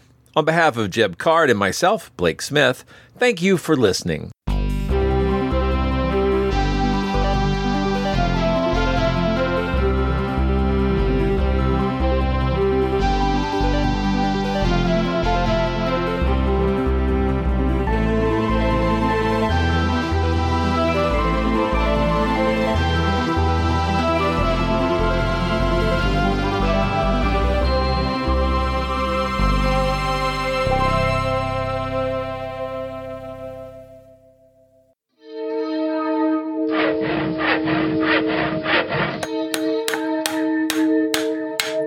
This has been a Monster House presentation. Saving money on exterior wall lights. Now at Menards. Find your style with Patriot Lighting. Exterior lights enhance the look of your home. Choose from over 50 options from Patriot Lighting. Now through May 19th, get $10 instant savings on a single qualifying purchase of $100 or more on in-stock outdoor wall lights. Check out our entire selection of outdoor lights and see the rest of our deals happening now on Menards.com. Save